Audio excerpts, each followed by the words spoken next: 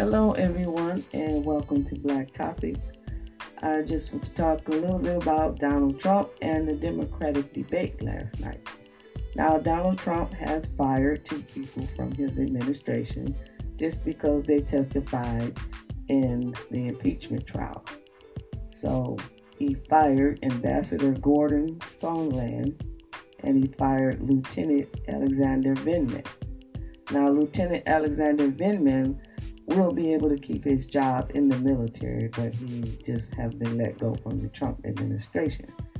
So when Trump was questioned about why he let them go suddenly, he stated that he can hire and fire whoever he wants in his administration, and he said he did not fire them because they testified. But most people know that if you pick these two people that testified in the impeachment trial, most likely you fired them because you didn't like it that they testified and he doesn't want them around anymore.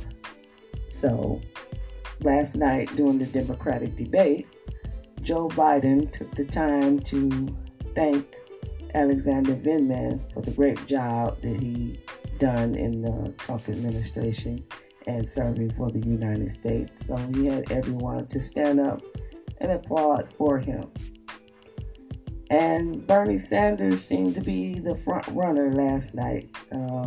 He also got the most applause when he came out for the Democratic debate that was held in New Hampshire. Michael Bloomberg did not come. I was interested in hearing what he had to say.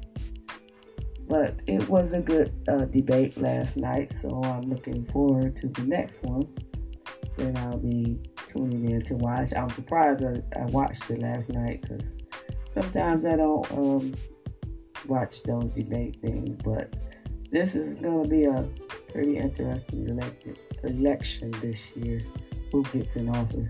But they all agreed last night that Trump is a big liar, he's corrupt, and he doesn't need to be running the United States. So they definitely want to all work hard together and try and get him out of office. So we'll stay tuned for the next Democratic debate. Thank you all for listening. Have a great day.